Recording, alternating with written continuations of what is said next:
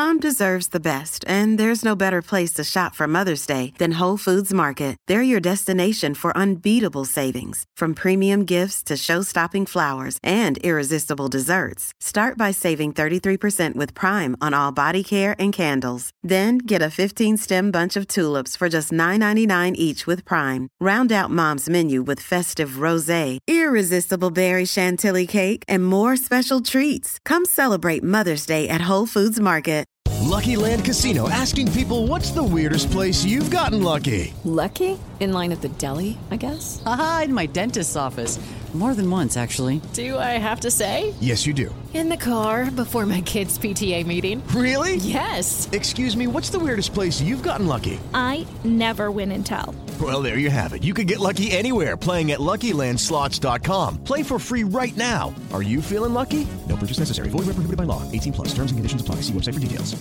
It's never been easier to communicate with people, but it's never been harder to know which platform you're supposed to communicate on. Here's a simpler solution. With Call, Meet, and Message all in one app, RingCentral makes communication easy. With all that connectivity in the palm of your hand, you can work from anywhere, with anyone, at any time, and never miss a beat. Because when it comes to communication, simple is better. Learn more at ringcentral.com. RingCentral. Simpler communications.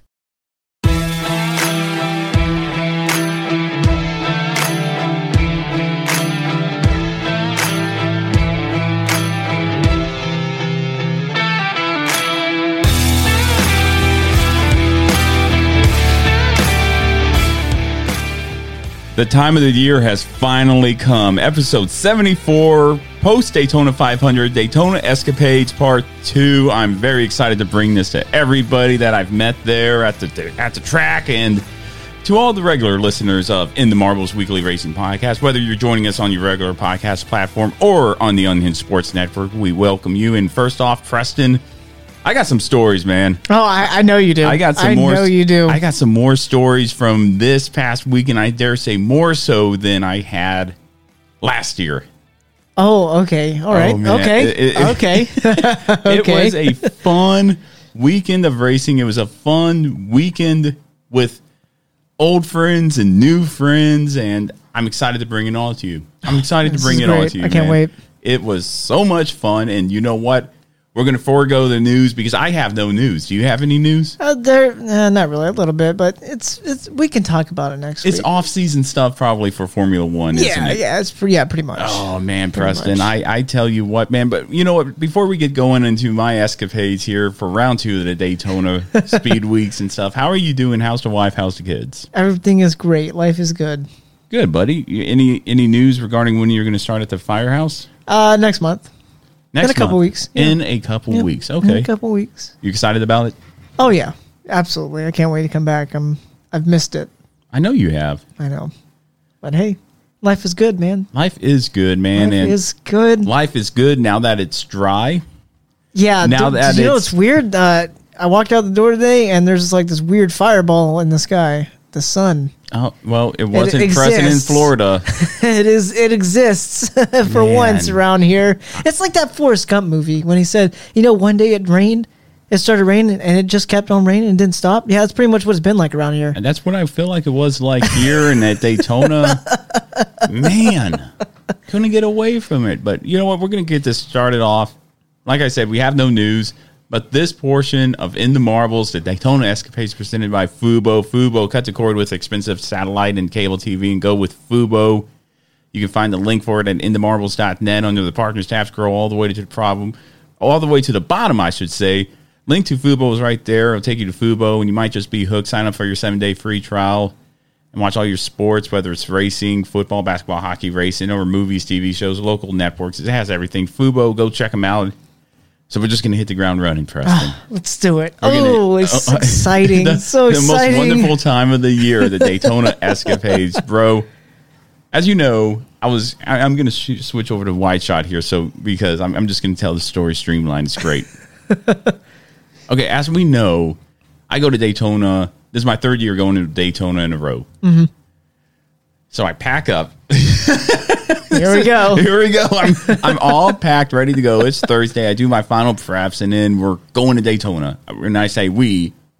Yeah, you. And I didn't speak the whole way down there. I'd listened to our episode, and I'd listened to Blind Spotting NASCAR's podcast that we had on the show for our race day unhinged. Yeah, on Race Day Unhinged. Yeah, that's right. Listening to them, listening to our show, and then I get down to Daytona, go to Crazy Horse Campground, and wouldn't you know it, Preston, they redid the whole off-ramp thing there for the Crazy Horse in Daytona Beach. And so my GPS said exit at exit 260. Mm-hmm. I get to exit 261. It's like, where the heck am I supposed to exit? It said do that, but I'm listening to the GPS. And I overshot my exit by 4 miles. So I'm thinking, all right. This is how the weekend's going to go here. And I'm kind of upset about that. But you know what? Whatever. I'm going to... look, there. I was like, my exit. There goes the track. It's like, that looks familiar. And that's exactly what happens. Like, that looks familiar. That looks familiar. Whoops. Overshot it. It was that like, doesn't look familiar. Wait a minute. Well, wait a minute. So I went a little more down I-94. I-95. 95. All the way down to the next exit. Turn around. Come back. No problem. No harm, no foul. Yeah. No big deal. It is what it is. I got to say, it wasn't that big of a deal. So I get to Crazy Horse Campground, pay the money for the fees, and sit down and go to the campsite. And they say, where do you want to be at? And it was wide open. This time last year, it was pretty much a quarter of the way full. This time it was nothing. Hardly anybody. Speckles.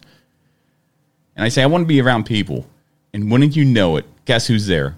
Bob and Lori from last year. Okay. So I said, great. As long as I know that they're here, that's fine. And it turns out more people came. I'll tell you about that in a second. I set up camp, set up a new canopy, bring out all the food. I did it right. Before I got to the campground, I stopped by Walmart, got the beer, got the food, and I have a new propane stove, so I'm able to cook. I'm self-sufficient at this point. I got chicken, steak, a whole 9 yards. Mm-hmm. I'm going to eat, not like a king, but I'm going to eat good. Right. Finally set up and said, I'm not going to the duels. I'm going to do like I did last year, recoup from the drive and watch the race and from the campground. Well, there were these two individuals that pulled up right after I kind of set up camp. I didn't know their name at the time. I'll get to their name in a second. But my first impression of them was pretty funny.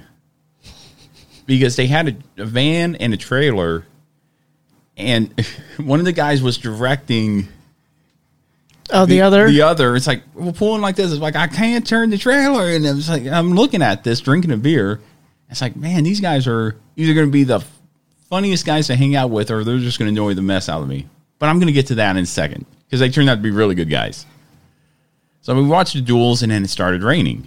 After the first duel race, it just started raining. Yep. I quickly waterproofed my camp, set up everything. Then the rain stopped. We watched the end of the duels, and that was day one. Nothing really to write home about, but you know what's coming. I know what's coming, and everybody listening to the podcast that was there that day knows what's coming. I wake up Friday. It's Friday at this point. I said I need to get gas for the Jeep, make sure I can make it home, and then come back. So I go to get gas. Guys, it's going to get better. It's only going to get better after this. I can see the excitement. I know. I'm so excited. I want to get going. So I finally get gas. I get gas, and I come back, and I stop by the flea market. Now, last year I told you about the flea market, but I never went to the flea market. But this time I did because I asked Bob and Lori, is it worth going? They said, yeah, it's a lot of independent vendors. It's like, okay, well, that's where they're at. They're at the flea market. You know, the independent vendors that go from track to track selling all the vintage stuff, the die-cast, the shirts and stuff. Well, quarter panels, whatnot. Yeah, everything was there. So I went to the flea market on the way back from the gas station, and sure enough, man, this is great. You can walk around here for hours, and if you had endless amounts of money, you'd be spending it. I'd be spending it, but I didn't. And I go into this one vendor, and I see these signs behind me. If you're watching on YouTube, they have these signs, these little LED signs that light down, and it says NASCAR. It's like, that would be perfect for a backdrop for YouTube. Mm-hmm. And I got a card, and we're going to make more signs, but I told this guy to give him a plug. And his name is Frank Temple, Pros Choice Incorporated. That's the company that makes these signs. And he said you could send him any logo, and he will get them made. And so I'm going to do a Formula One for you. And In the Marbles one for our backdrop. Oh, man. It'll be great. It's going to be great. Pro's Choice. Pro's Choice Incorporated. Incorporated. They have a phone number on there? Yeah, they do, actually. I'm going to go ahead and give them a shout out. It's a cell phone number, so if Frank, if you're listening and your phone gets blown up and sorry, you hear, man. Oh, I got it from In the Marbles, well, you know. He won't be sorry after that. He won't be sorry if they're buying stuff. Phone number is 86. I'm so dyslexic, dude. Uh-oh. You want me to read it? No. I can do it. 386-334-5643. And the email address is proschoiceincorporated@bellsouth.net. Wow, Bell South. Yeah, Bell South. Isn't that old? You haven't heard that in a while. Wow. And they're based out of Port Orange, Florida. Never even heard of Port Orange, Florida either. Well, guess what? You have now. And they've been going on since 1987. So they've been. No wonder Bell South. Yeah. Well, I'm surprised it's not AOL.com. Yeah. But so I get the sign and I grab a Kevin Harvick hat. Obviously, I'm not wearing a Kevin Harvick hat right now. No. I'm wearing a Chase Briscoe hat. I don't even know whose driver's hat I'm going to have on my head. I'm so excited about this episode. I get back to the campground and kind of relax a little. The truck race isn't until later that evening. But guess who comes rolling in? Just guess. Guess who comes rolling in? If you remember last year's episode, you'll probably kind of understand on who it is. I don't remember because I don't recall very much of last year's episode. It was our buddies from South Carolina, the Taylors. All the way from York, South Carolina. And they called me out. I met up with them and said, hey, guys, what's going on? And they said, yeah, we got a bone to pick with you. Uh-oh. Oh, no. Right off the bat, I was like, oh, no. And I said, I bet you I know what it is. And said, you tell me what it is. I said, when I gave you guys a shout out last year, I said you guys were from Troy, South Carolina, not York. And they said, yep, that was it. And what, you've been holding on to that for a year? And they said, yep. I'm like, oh, boy. Oh, no. They quickly forgave me. And we go back to playing beer pong. And at this point, it's maybe 2 o'clock in the afternoon. This is when it starts getting interesting here. I mean, all the craziness happens. This guy comes up. Now, are you an uncle by any chance? No. Okay, I'm an uncle to 4 nephews and 1 niece. Gladly, I would do anything for them. I would gladly do anything for my niece and nephews. But this guy went over and above, I'd say. What this guy did was amazing. He was selling koozies and calendars for his nephew's go-kart team. Okay, that's really neat. Yeah. I look at the calendar, and it's this 12-year-old nephew with his arms folded with a girl kissing him. I was like, okay, that's not out of the ordinary. He said, it's one of them girly calendars. I said, okay, girly calendars, what do you mean? It's like, oh, the girls are naked in there. Oh. A flood of just thoughts came through my head. It's like, you're not with your nephew, are they? He's like, no. It's just solo photos. And I look on the back, and sure enough, it's a nudie girl calendar. And it's like, they're only $10, man. Come on, put them in your man cave. It's like, oh, put them in right behind in the Marvel studio backdrop. It's like, hey, it's February. How about that? That's still February. Yeah, well, it's February. It's only February. And I kind of started thinking, it's like, I cannot in good conscience, knowing that I have a wife and knowing that, oh my gosh, it's like, I can't do that. How much are your dadgum koozies? It's like, oh, they're $5. It's like, just give me a dadgum koozie then. And leave me alone. And this guy, and I like to think I'm a fun uncle, but holy cow, I think this guy takes it to the next level, well, man. I mean, I guess, I mean, maybe he was kind of in the right ballpark to be targeting an audience of NASCAR. Not saying you, but just in general. Well, I mean, don't get me wrong. He was hustling good. And I don't even know where the koozie is. That definitely caught me off guard. That was interesting. Yeah. It's one of them girly calendars. Yeah, and it's like, oh boy. So he finally leaves, and at this point now, I'm about 3 Jello shots in with the Taylors. And they're good Jello shots. And now I'm starting to, okay, I got to pace myself because the truck race starts at 5:30. We got a few more hours before we even think about going to the track. And we're drinking. And that's when I finally walked over and met those two individuals that I saw park the trailer the other day. His name is Bob and Guy. Wait, Bob and Guy from New York. Bob and they Guy. were like best friends since knee high to a grasshopper. And their dads raced in New York, and they grew up together around racing. Their dads raced, and getting to know him more. Bob used to be an Army Ranger. Can't even say that hardly, right? Army Ranger. And Guy did something. We were drunk most of the time. I forgot what he did. Okay. Yeah, it's one of those weekends, folks. Get ready. But they were really cool guys. They had a really cool setup. I got to see their setup. They were the van and trailer, and Bob slept in the trailer, and he had a cool setup in there they hooked it all up with electric stuff. They pulled the generator out, just plugged it in. They had power. He had AC. He had heat. Nice little bed, just comfortable. Really neat setup. Guy had the van where he converted it into everything once everything was set up. Nice canopy tables everywhere. And, they brought me in. We started drinking with them, and the more I hung out with them all week, and the more just fun they were. It's like, oh, well, let's do this. And Bob taught me a lot of stuff about cooking. I'll get to that in a second. That's a Saturday thing. We're on Friday. Yeah, we're only on Friday, folks. It comes time to get to the track for the race. I don't have a ticket for the truck race.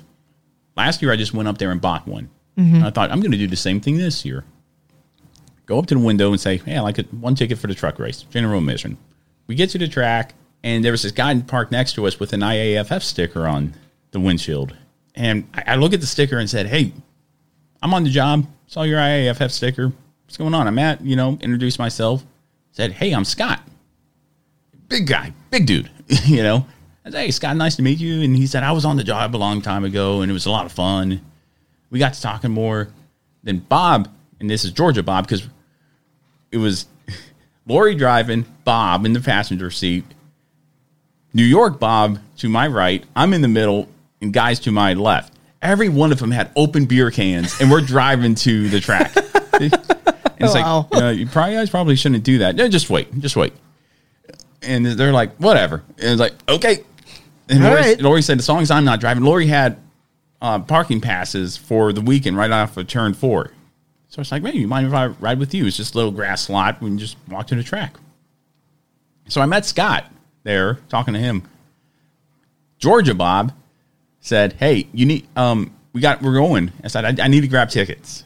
And he said, well, good luck with that. Well, Scott happened to have extra tickets for people who bailed on him. He said, hey, I'll give you a ticket. It's great. Hey, I really appreciate it. How much do I owe you? He's like, I don't owe me anything. I ended up buying Scott and his friend Brian a beer. Okay. It's like, at least let me buy you guys a beer.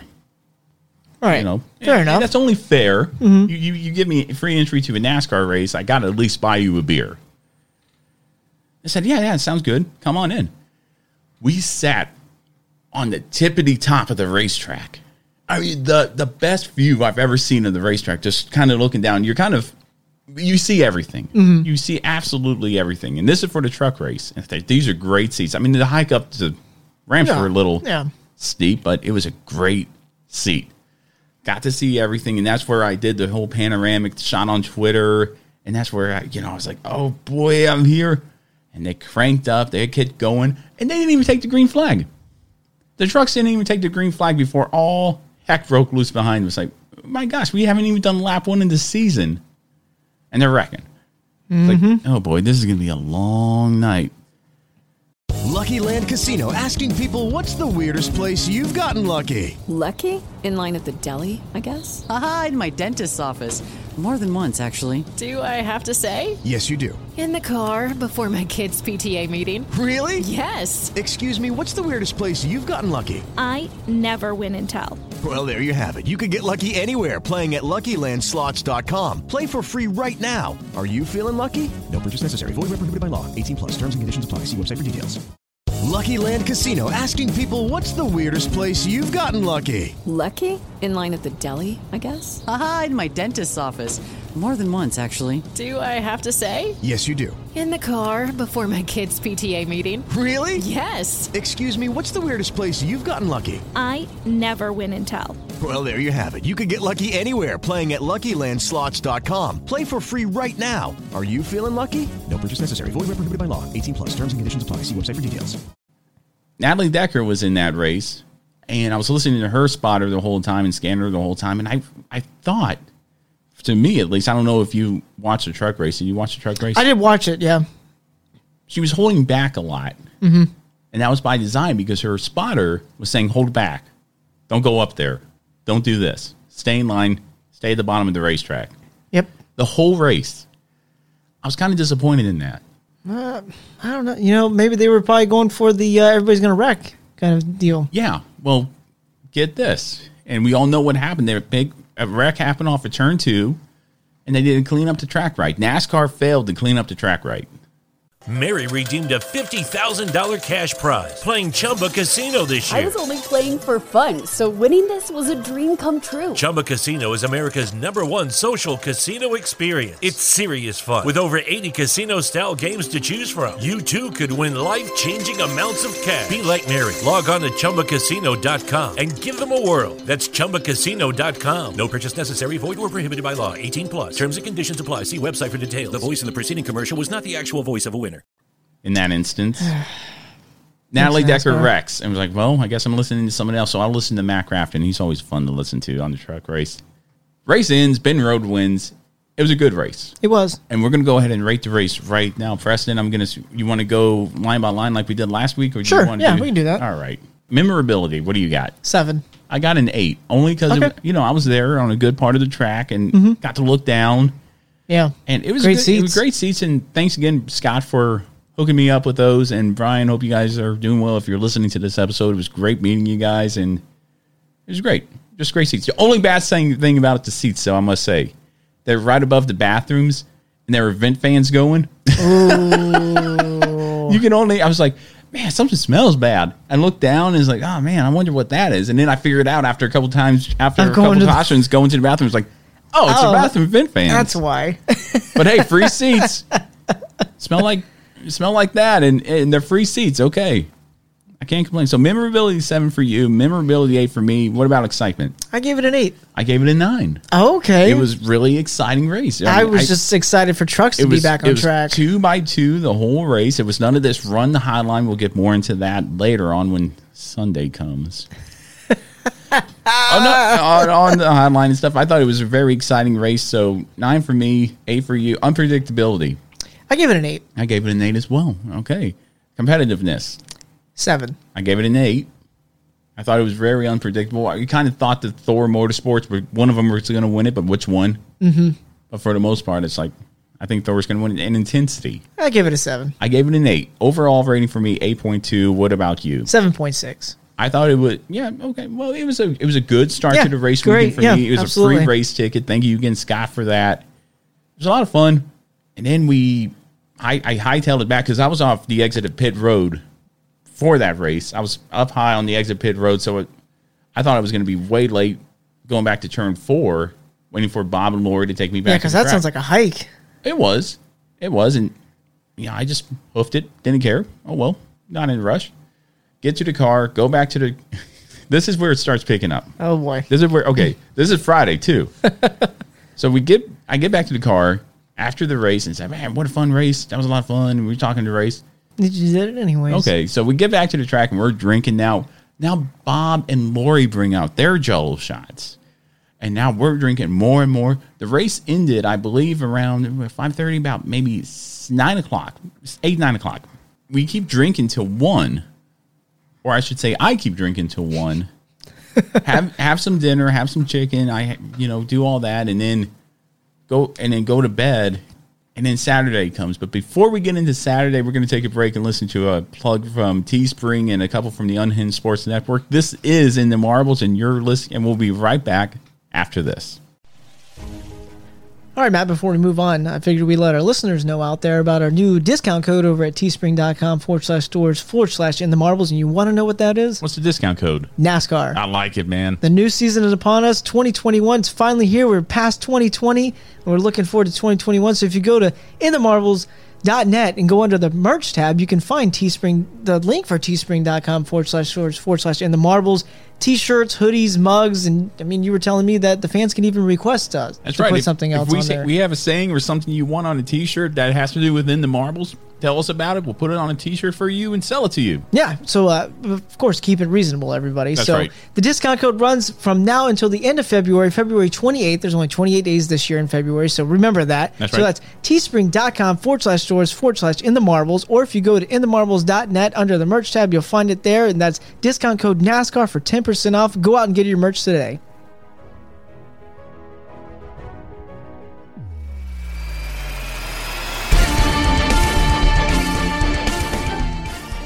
Back here with In the Marbles Weekly Racing Podcast, our second Daytona Escapades episode. I'm Matt Beamer alongside Preston Lude, and now we're going into Saturday. This is where the weekend picks up, I feel. This is where the weekend really starts getting interesting, because at this point, Bob and Guy and I are starting to get to know each other a little more. I'm hanging out with Bob and Lori and the Taylors from South Carolina. Things are picking up. I can't wait. I wake up to rain.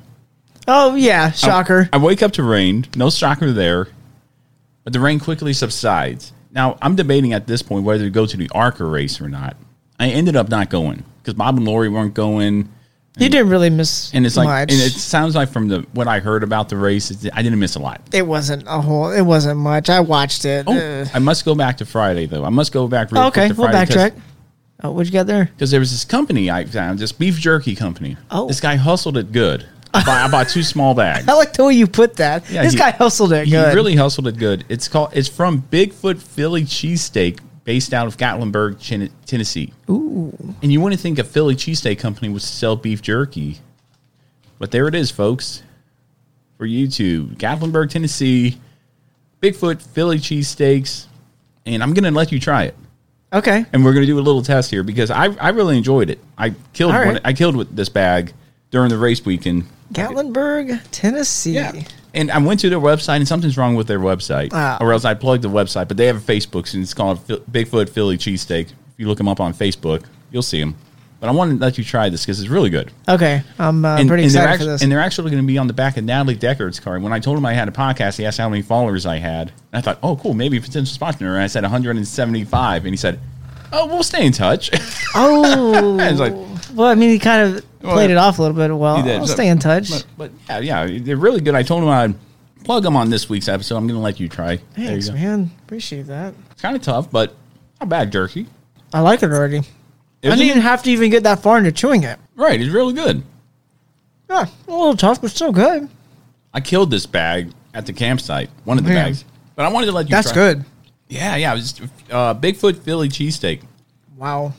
I got like a burst of flavor as soon as I started chewing right away. Right. Wow. Holy cow. A little tough. All right. Yeah, a little tough, but still good.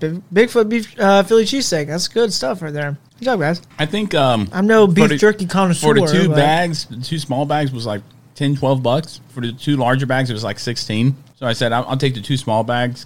Not bad. You know, honestly, I'll say this real quick. People that come through selling like any kind of food, it's actually usually pretty good. Like when I went to Darlington years and years ago, there was one guy that was walking around one of the parking lots selling pork rinds, but he was different flavored pork rinds. Right.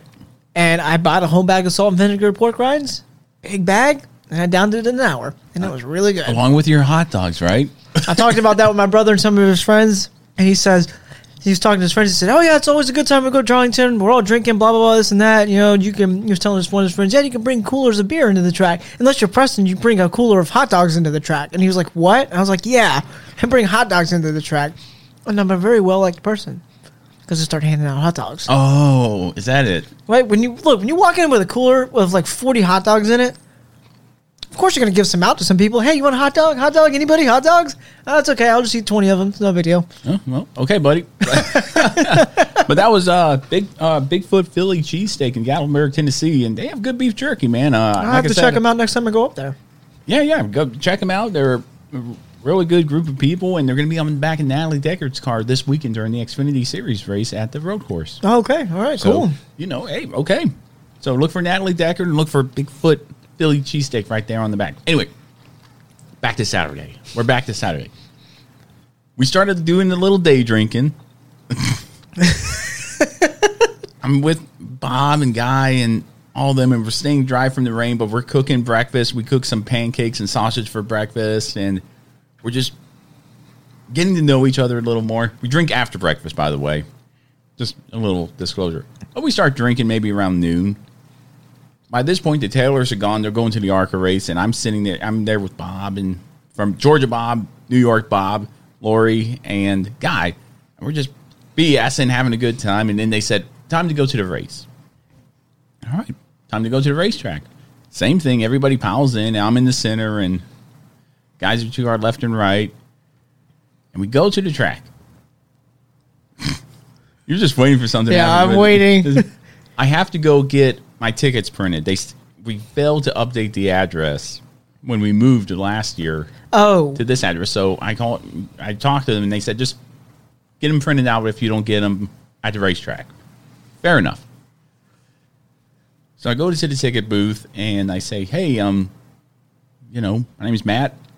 Need my tickets printed out? We failed to update the address. And it looked like this woman working there didn't really want to be there. Oh. I can already tell this is going to be a long conversation. So I, gave her the name on the account and the phone number, which is my wife's account, because she gave me the tickets originally a couple of years ago for Christmas. And she said, you don't have tickets. I go, no, you're mistaking, ma'am, because I know I paid for the rest of the package, and I got a rain one from last year. So I know I have tickets for this event and tomorrow's event. Can you check again, please? She does a few little keystrokes and mouse clicks and said, no, you don't have tickets for this weekend. Please go see my manager. Again, another big flood of thoughts come through my head. It's like, did I drive all the way to Daytona for nothing? Because I'm not going to a scalper at all. I'm not going to play that game. So I went to the manager and said, explained to her, we got tickets and stuff. And I called my wife and said, send me everything you have, screenshot-wise, email-wise, for the tickets. She said, okay. And I just had to give her my phone number. And the manager goes, oh, there are your tickets. Print, here you go. Oh. Now, why couldn't this other lady ask you for your phone number? No, she didn't ask you. I gave her my wife's number originally, and she said I had no tickets. I gave this other woman my wife's phone number, and she printed off my tickets right there. Oh, what? Yeah, exactly. Okay, crisis averted. Crisis averted. Crisis averted. So I scanned the tickets. They do the temperature check. You can only bring in clear bags. It's just like Darlington, just like Bristol. Clear bags, one cooler. So I had my cooler and bag, and I go into the track. Now, and I sit in the same place I did last year, but for some reason they put me one row up. Social distancing. So I'm not by the rail anymore. But I ended up throughout the course of the Xfinity race migrate down one row, and nobody said anything. That's my seat. That's my row from last year. I'm going to stay right there. Watch the Xfinity race, which was by far more exciting than, maybe a little less exciting, but it was just as exciting to me as the truck race. Mm-hmm. Great racing. Junior Motorsports had an abysmal day. Now, I've got to talk about this for a minute, because the two times I went there, it was Mike Arnett for the first time and Noah Gragson for the second time, winning at Daytona for the race. This time, however, no Junior Motorsports driver didn't finish better than 27th. Josh Berry finished 27th. Let me bring up the stats here. Josh Berry finished 27th. Justin Allgaier finished 28th. He had a decent run. Noah Gragson 32nd, and Michael Arnett finished 36th. Now, when that big wreck happened coming off of turn 4, I was listening to Allgaier's radio, and they said, pitting next time. At that point, I grabbed my camera, because I know usually when they say pitting next time in the pack, somebody's going to mess up something. Yeah, something's going to get messed up. I look through my viewfinder, and they're coming off of turn 4, and then all of a sudden I see Michael Arnett's driver's side door number. It's like, here we go. Click, click, click, click, click. Start clicking off cameras, and that's when I don't know if it was that race. I think it was a previous wreck where Brandon Jones went through the crash and calls that big splash, I'll post it online. I got the big splash right there. The instant he hit the water and the water exploded. And I tell you what, the groundskeeper there at Daytona was busy this weekend. Oh, yeah. He's going to be busy this week and probably be busy next week for the upcoming races. Anyway, the race was good. Went off without a hitch. We're going to go ahead and rate the races right now. Preston, how would you rate the Xfinity races? Memorability? Is that what we're starting off with? We're going to start off with memorability. I give it a 7. Okay. I started off with an 8. Okay. So far, you've been rating things a little bit higher. Yeah. Last year, it was all 10s. This year, however, I don't know what it is now. I feel like Darlington's a better track than Daytona. We'll get more into that here. But memorability, an 8. I gave excitement a 7. I gave it an 8. Okay. Which one were we Unpredictability. doing next? Unpredictability. I gave a... Oh, dear.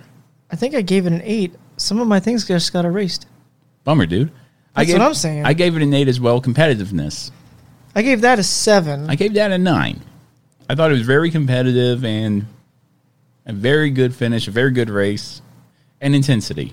7. I gave it a 9.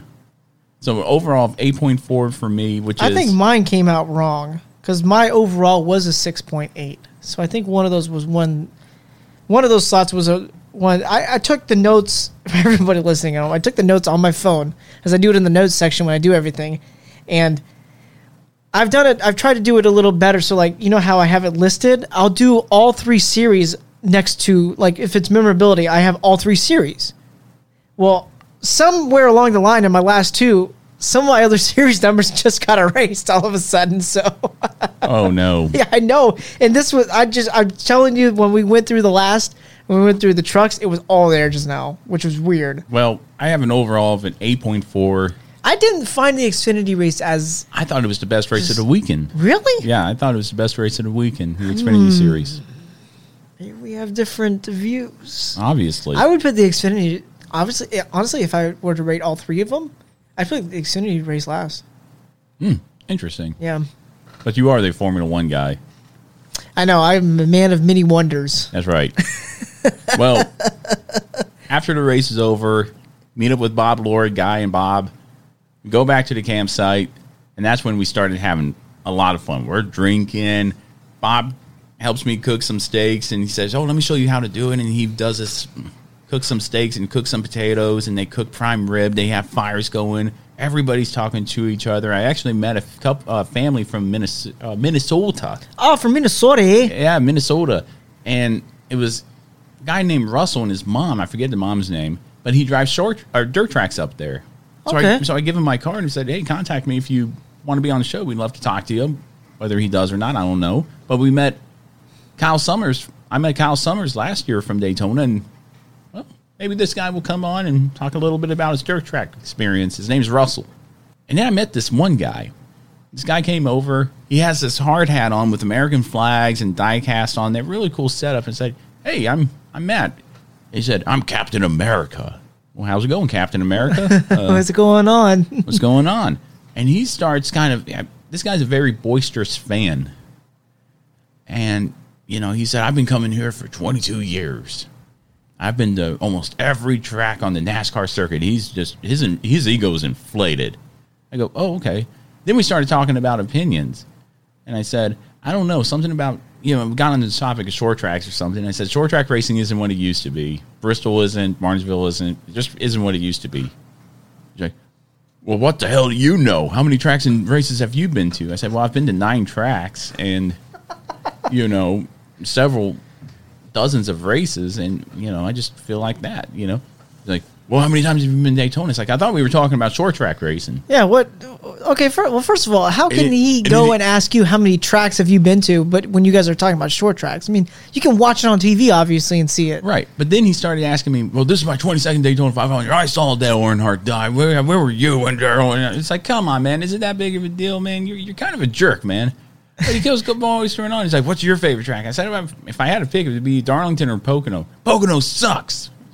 Well, okay, not really to me, but man, to each his own. Kind of remind me of like that Drake and Josh episode where Drake is just like, whoa, take it easy, man. That's what I envision you. You're just like, Yeah, whoa, it's man, take geez, it man, easy. Take it easy. You know, I mean, I'm just talking racing. But this guy, you know, he said, if you Google Captain America NASCAR, I'm the first one you see. And it's like, okay, buddy, well. Oh, okay, pal. I'll Google you. Okay, man. It was nice meeting you, jerk. You know? Well, anyway. Wow. Yeah, this guy was just kind of a jerk, you know? It's like, whatever, you know, if you think your opinions are that where they can't be scrutinized, you're talking to the wrong guy. But we've been drinking, and I don't want to get into it. We then, you know, keep partying. It's probably 2 o'clock in the morning at this point. And I said, okay, I'm done. I'm going to bed. Because I've had several Jello shots, several beers. I'm tired. My belly's full. I want to go to bed. Go to bed. It is the time. It is the day. Sunday, I wake up. Oh, boy, it's race day. I actually wake up at 4 a.m. to the sound of rain hitting my tent. And I went, this is not going to be a good omen. Yep. Once the break in the weather happens, I get up, take a shower, take shelter, and watch some YouTube on iPad. I was actually watching a lot of hockey fights. Nice. Yeah, I was like, Nice. yeah, I'm in the hockey fight mood. It's like, yeah, I forgot how much fun this was. Yeah. Okay, so I started watching hockey stuff, and that's when Steve Taylor came over, the Taylors, and said, hey, we cooked breakfast. I said, great, man. He said, yeah, come over and get some. And he had a nice bread of eggs, hash brown, you know, just all the fixings for breakfast, bacon, sausage. It was really good. I appreciate them for that. It was, they said, hey, we're going to just throw it out. Take what you want. It's like, well, absolutely, I will. We started talking a little race and talking about the Xfinity race. And, yeah, I thought it was a great race, you know, whatever. We go on. And we started kind of talking like we need to make sure to exchange numbers because when Darlington comes up this year, we got to get together. And it's like, yeah, absolutely. We could definitely get together for Darlington. And all of this is happening during COVID. And COVID be damned, we had a great time there. We didn't social distance. And, you know, that Captain America guy was like, what do you know? Right in my face. I'm like, I know you're a jerk. Anyway, COVID be damned, we had a great time. So at this point, the weather isn't really playing a factor. We know rain is a possibility. But at this point, we're thinking, okay, maybe it won't affect us. Oh boy! Yeah, I can't. I'm sure I'm going to get brought up in this in a second. Yes, you will. So I'm texting you at this point, and we're kind of texting back and forth. There's a lot of rain coming. That's what you said. A lot of rain coming. Man, I'm just letting you know. Don't jinx it. I see it on the radar too. I see it coming too. It's like, well, maybe.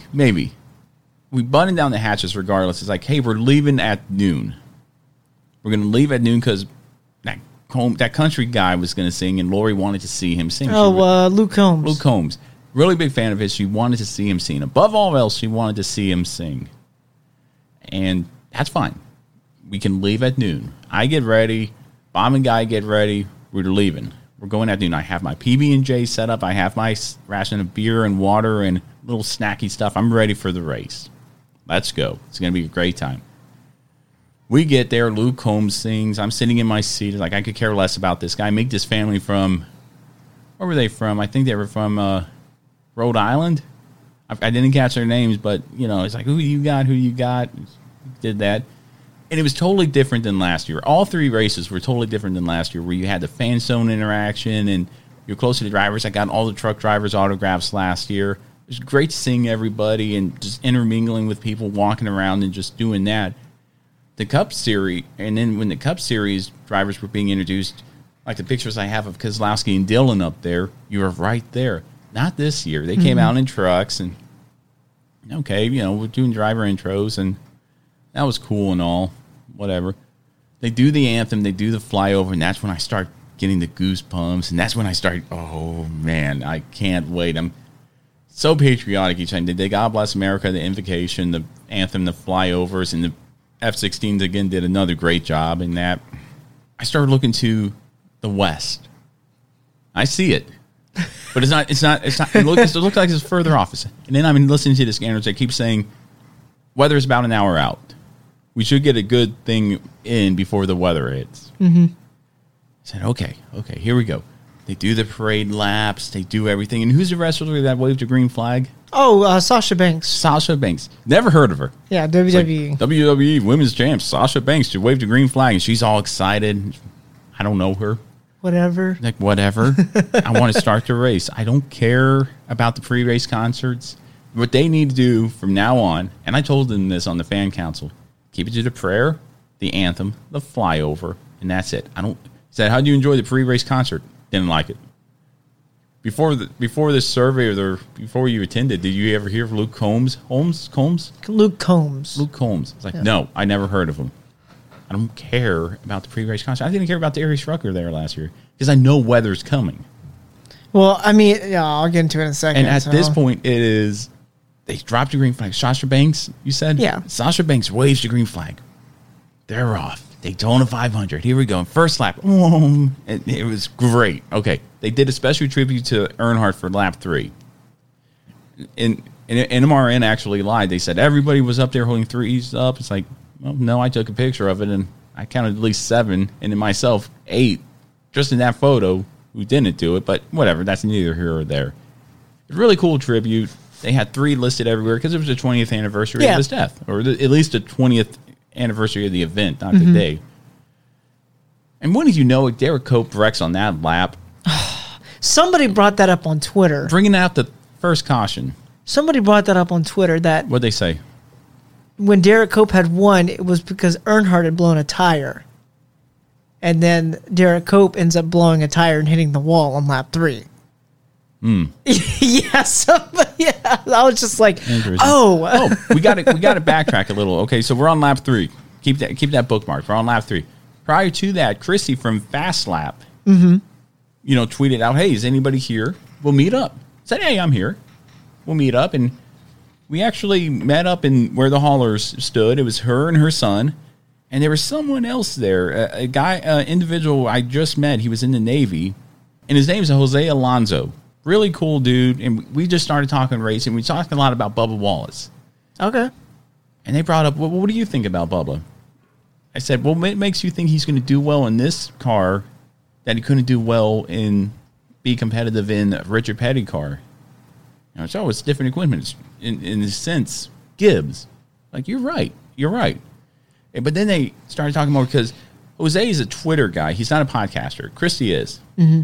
And Christy said, the whole point of her platform is to show what women can do in the sport, and this isn't only a guy's sport; it's a women's sport too. Women can enjoy this just as much as a guy. It's like, yeah, I totally agree. It's totally worth it. I mean, that's a good little platform to run on. But then she said there were people out there. If you talk bad about Bubba, you're a racist. It's like, no, that's not true. That's not absolutely true at all. You don't. If you talk bad about Juan Pablo Montoya, are you racist? Exactly. I mean, we all make fun of him for hitting a jet dryer. But he was a good driver overall in the sport. But what they were bringing up, Jose and Chrissy, is that, if you talk bad about Bubba Wallace, the Twitter guys will come out to you and stuff like that. It's like, I'll talk bad about Bubba Wallace all that I want because, 1, I have my own podcast. I can do whatever and say whatever I want. And 2, I still have that freedom of speech in the First Amendment where I could say anything about you. And I like to consider you and I sports NASCAR analysts, racing analysts. Mm-hmm. And Chrissy would say all these things about these Twitter trolls coming on and saying, if you say one thing about Bubba Wallace, it's like you're automatically blackballed. It's like, well, why don't we look at his past performance? And people trying to say you want cancel the show or as far as fast lap racing and stuff like that. It's like, well, no, you shouldn't do that. If the driver could back up his expectations, we don't say anything bad about him. However, if the driver fails to meet the expectations of his position, yeah, we're going to criticize. He's going to be criticized not only by podcasters, but by analysts and sports writers, regardless. We just had a NASCAR not top 5 not too long ago, and they couldn't hack it, but you don't hear people. It's just one of those things where we got into that discussion, and I was like, how about we stop talking this and enjoy the day. Enjoy the day. Enjoy the day. So special shout out to Chrissy and Jose for what they do. Jose followed us, and of course, Fast Lap follows us. So very special shout out to them. But then fast forward to lap 3. We're on lap 4. Everything's going smooth. I'm excited. The racing is going as you would expect, 2 by 2. They're starting to form the top line to try to keep everything going. And I look at my phone. We're on lap 14. And I said, I'm going to take a video for Twitter of the cars going by and tweeted saying, I'm glad I'm here at the day, hashtag Daytona 500. I put down my camera. I pick up my phone, bring up the video, and get ready. I set it up. And all of a sudden, I hear on my radio, crash, go low, go low, go low. And I look up at turn 3, and there's just smoke everywhere. Yep. And I was just like, my goodness, it's lap 14. They come back around, the funds that survived, and it's just a handful of cars. And then you see the Ryan Blaney's trickle back, and you look at the cars involved, William Byron, Alex Bowman, Eric Almirola, Matt DiBenedetto, Ryan Blaney. A lot of big drivers were just caught up in that. At that point, Preston, the giant voice from the sky returns. He makes his return. Ladies and gentlemen, here at the Daytona International Speedway, there is lightning within the area. Please take shelter if you are in the main grandstands. Again, lightning within the area of the Daytona International Speedway. By this point, it's not raining. I don't see any thunder. I don't see any thunder. I don't hear any thunder. I don't see any lightning. Nah, I'm not moving. I start counting the cars on pit road, and there are 24 cars with little to no damage lined up right there. Wow. That wreck took out everyone. And I said, this is going to be an interesting restart. So I'm about 30 minutes, I think, for a lightning delay for NASCAR, per NASCAR's policy. But then I look back behind the stands, and I see this little cloud that's poking out. And I've seen enough weather documentaries, I'm sure you have, where I say, no, that is not good. And I take a picture of it, tweet it. So that's not good. And then I felt it. There's the shelf cloud, and then you felt the temperature drop, didn't you? I felt the temperature drop, the wind pick up. Yep. And then I felt that raindrop. Oops. Gather everything up, and I go out to where my dad and I were last year, and there's the wall of water again, just coming, and it hits. Lori texted me at this point saying, hey, we're in section 314. Come meet us. Okay. So I gather up, go 30 sections to the left towards turn 4, and I meet up with Lori, Georgia Bob, New York Bob, and Guy. And the rain is coming. It is relentless. And everybody is packed in there, you know, and I'm kind of saying they should have pushed the race start back. I don't know why we needed the concert. I don't know why we need all this pomp and circumstance. Just do what they do every weekend and go racing. So after I finish doing my little complaining session, I guess you could say, the rain is still coming, but jet drivers are starting to position themselves on the track. And at this point, I'm texting you. And you said, I told you the rain would come. Mm-hmm. And at that point, I called you and said, how dare you jinx this, man? How dare you do this? I'm just giving you factual information. And that's exactly what you said. I'm just giving you factual information. It's like, well, I'm on the ground with this factual information, and I don't like you jinxing me. I then call my dad then calls me and says, what's the deal with Daytona and the rain? It's like, I don't know, Dad. This is ridiculous. He said, you going to stay around if it's a 4 p.m. start tomorrow? I said, absolutely not. I'm going home. I made up my mind right there. I'm not going to do this again. I want to go home. You know, after this race, regardless if it starts tonight or goes to tomorrow at 4 p.m., I'm going home Monday morning. Caroline calls and says, another rain delay. Well, she called and said, how's the race? And said, just had a big wreck. We're under a weather delay right now. Mm-hmm. At this point, it's about 5 o'clock. When I'm calling you, talking to Dad, talking to Caroline, about, no, I made my decision. I'm going home after this. This isn't going to work out for me. Then we're drinking. The beer flow is flowing. But then all of a sudden, you know, Bob says, hey, New York Bob says, hey, I'm going to go get some beer, you know, around for everybody. Great. He comes back up in a fluster. There's no more beer. Oh, no. It's like, how do you not prepare for this, Daytona? And he made the decision to go to a 7-Eleven down the road, scan the ticket, get out of the track, go get some beer, go make a beer run. By this point, people are slowly trickling out. They assume they see the writing on the wall, and they start trickling out of the speedway. We're sticking around. It's like, it sucks, but at this moment right now, we're sticking around. We're just going to go and enjoy the company at least. That's when the jet drivers get back on the track. The rain stopped, jet drivers are back on the track. I tweeted, hey, nope, check that. It's about 6 o'clock and the rain comes again. And I'm talking to use like any word and stuff like that. It's like, no, there's a window, but it's a small one, and it's not looking good. Yeah, I was surfing the Twitter for hours because once that rain came the first time, oh yeah, I was in the recliner and I was like, I was listening to the scanners. The NASCAR app was messing up. Oh yeah, the NASCAR app had to fix everything, so the scanner would only play for like 10 seconds and then stop. Right. And I was just like getting frustrated already. I'm like, are you kidding me? What's going on? And then I heard it on the scanner. There's lightning in the area, and then it comes back on TV. Hey, we're under a red flag. And I was like, okay, that can't be that bad, 30 minutes. And then when the rain started, I just pushed the recliner down. I was like, okay, I'm going to prepare for a nighttime race here. And I went and left the room. And that's when I started texting you. And I was like surfing Twitter all afternoon. It was a long night. So about 6 o'clock, about 7 o'clock, the jet drivers come back on the track. The rain stopped. And that's when you texted me and said, hey, there's nothing behind it. Yeah, that last little bit, it was it just had to keep dissipating. And that was it. That's all we needed. And I saw the jet drivers go back on. Great. Now, this is where it starts getting interesting here. This is when, it's about 8 o'clock. New York Bob, Guy, Georgia Bob, and Lori and myself are all starting to get tired. We've had a few drinks. We're starting to get tired. We're kind of sitting where we can sit. I'm sitting on this bar somewhere. And that's when we noticed something. I noticed something out of the corner of my eye. Now, I'm going to ask you this before we get started. It's going to sound like a random question, but it all makes sense here in a second. Okay. If your wife came up to you and said, hey, I lost my wallet, what would your reaction be? I'd be like, what? Well, first I'd ask, how in the world did you do that? But then, where were you so we can find it? Yes, where were you? So, I asked my wife the same thing. How did you do that? How would you think that I would react? And she said exactly what I was saying. And she said, oh, okay, well, it's okay. We'll retrace your steps. If we can't find it, we'll call the banks and cancel the cards and stuff like that. Well, I see out of the corner of my eye this guy. We're just going to call him Tall Hoodie. Oh, boy. Tall Hoodie with a vest. Because I don't know this guy's name. I don't care to know this guy's name. I don't care to know the girl's name. He throws something down, and that's what caught my attention was that action, that fast action of him throwing something down.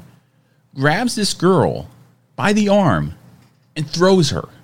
Whoa. Throws her. What? At this point, I stand up and go, that didn't just happen. New York Bob, Georgia Bob, and Guy said, yeah, that just happened. New York Bob, the Army Ranger, starts heading over in his direction. We all follow. And he says, I'm not going to say everything he said. Don't need to, because I made it a point to those guys. We don't swear on this podcast. He said a few choice words, and this guy bucks up to him. And I said, and he had a couple buddies around him. There are tons of people around at this point, but Bob's the one confronting this guy, right? New York Bob. So I head up behind him because, again, and this is where it ties back to, I was watching hockey fights, and it's like part of the code in hockey fights is you always back up your teammates, always, right or wrong, indifferent or not, you back up your teammates. It's like the code. So I go up there behind Bob, and he's talking, and this tall hoodie vest guy is in his face. No physical touching was involved. They're just chirping. Oh yeah, bad. And Bob said, I'm gonna drop you. Touch a woman like that. The woman already walked off with a few other individuals, and I'm thinking, okay, this is gonna get interesting. Because if Bob starts throwing down with this guy, my job is to protect him in the fight as far as don't let a third person come in. Yeah, don't let that third guy in. Don't do that. The guy gets separated by somehow. He backs down. The tall hoodie vest guy backs down from Bob. At this point, Bob's bucked up. He's ready to go. And, I'm starting to calm down a little, breathing. It's like, okay, just walk. Let's just walk. He's gone. Then all of a sudden, track security starts coming. And the police start coming by. It's like, this is going to be interesting. I said, guys, how about we just stay behind this yellow line until something's done? Until whatever. And this is 8 o'clock. Mm-hmm. It's like, let's just stay behind the line. Whatever they do. And they're still kind of in front of us. So let's just leave them alone, and we'll stay behind the line. New York Bob summons I should call him just Ranger Bob. Yeah, there you go. There we go. So Ranger Bob calls him over, and it sounds like a forest ranger. Calls him over and says, hey, starts talking to the police officer. What they said, I don't know, because I was on maybe like 4 feet away from him, never talking. But in the sense, I'm sure he said he grabbed that woman by the arm and did something. The woman's really not speaking up. And at this point, we're starting to kind of like, what the heck, woman? Why don't you stand up for yourself? Why are you allowing him to do that? Which I don't understand. But this isn't that podcast. I don't know. Right. We're not going to talk about that. Goes away. Everything's done. I go take a look at what's going on track, and I come out, and the guy, tall hoodie vest guy, and the girl, and everybody, all their party's gone. But at this point, it's like, okay, but we're wide awake now. Because of that adrenaline dump, it's like, wow, that was better than anything. That was the best wake-up coffee ever, you know? We wake up, and there's hardly anybody there now at the track. Where it used to be filled, everybody left. But then I started getting updates, starting for a 9 p.m. start. Drivers, and then we hear the giant voice in the sky. Ladies and gentlemen, the Daytona 500 will resume at 9 p.m. Drivers to their cars. I got to go back to my section, 30 rows down. So I start walking back. I get to my section. They said, why don't you sit down with us? It's like, no, I got good seats. I want to enjoy the pit road. I don't want to watch them come on pit road. I want to watch pit road. They're rolling up the cars. And I thought to myself, I saw this last year, right before, and we're on lap 15. They stopped before the start finish line at lap 15. It's like we went 5 laps further, and I've seen this last year. But nope, they unrolled the cars.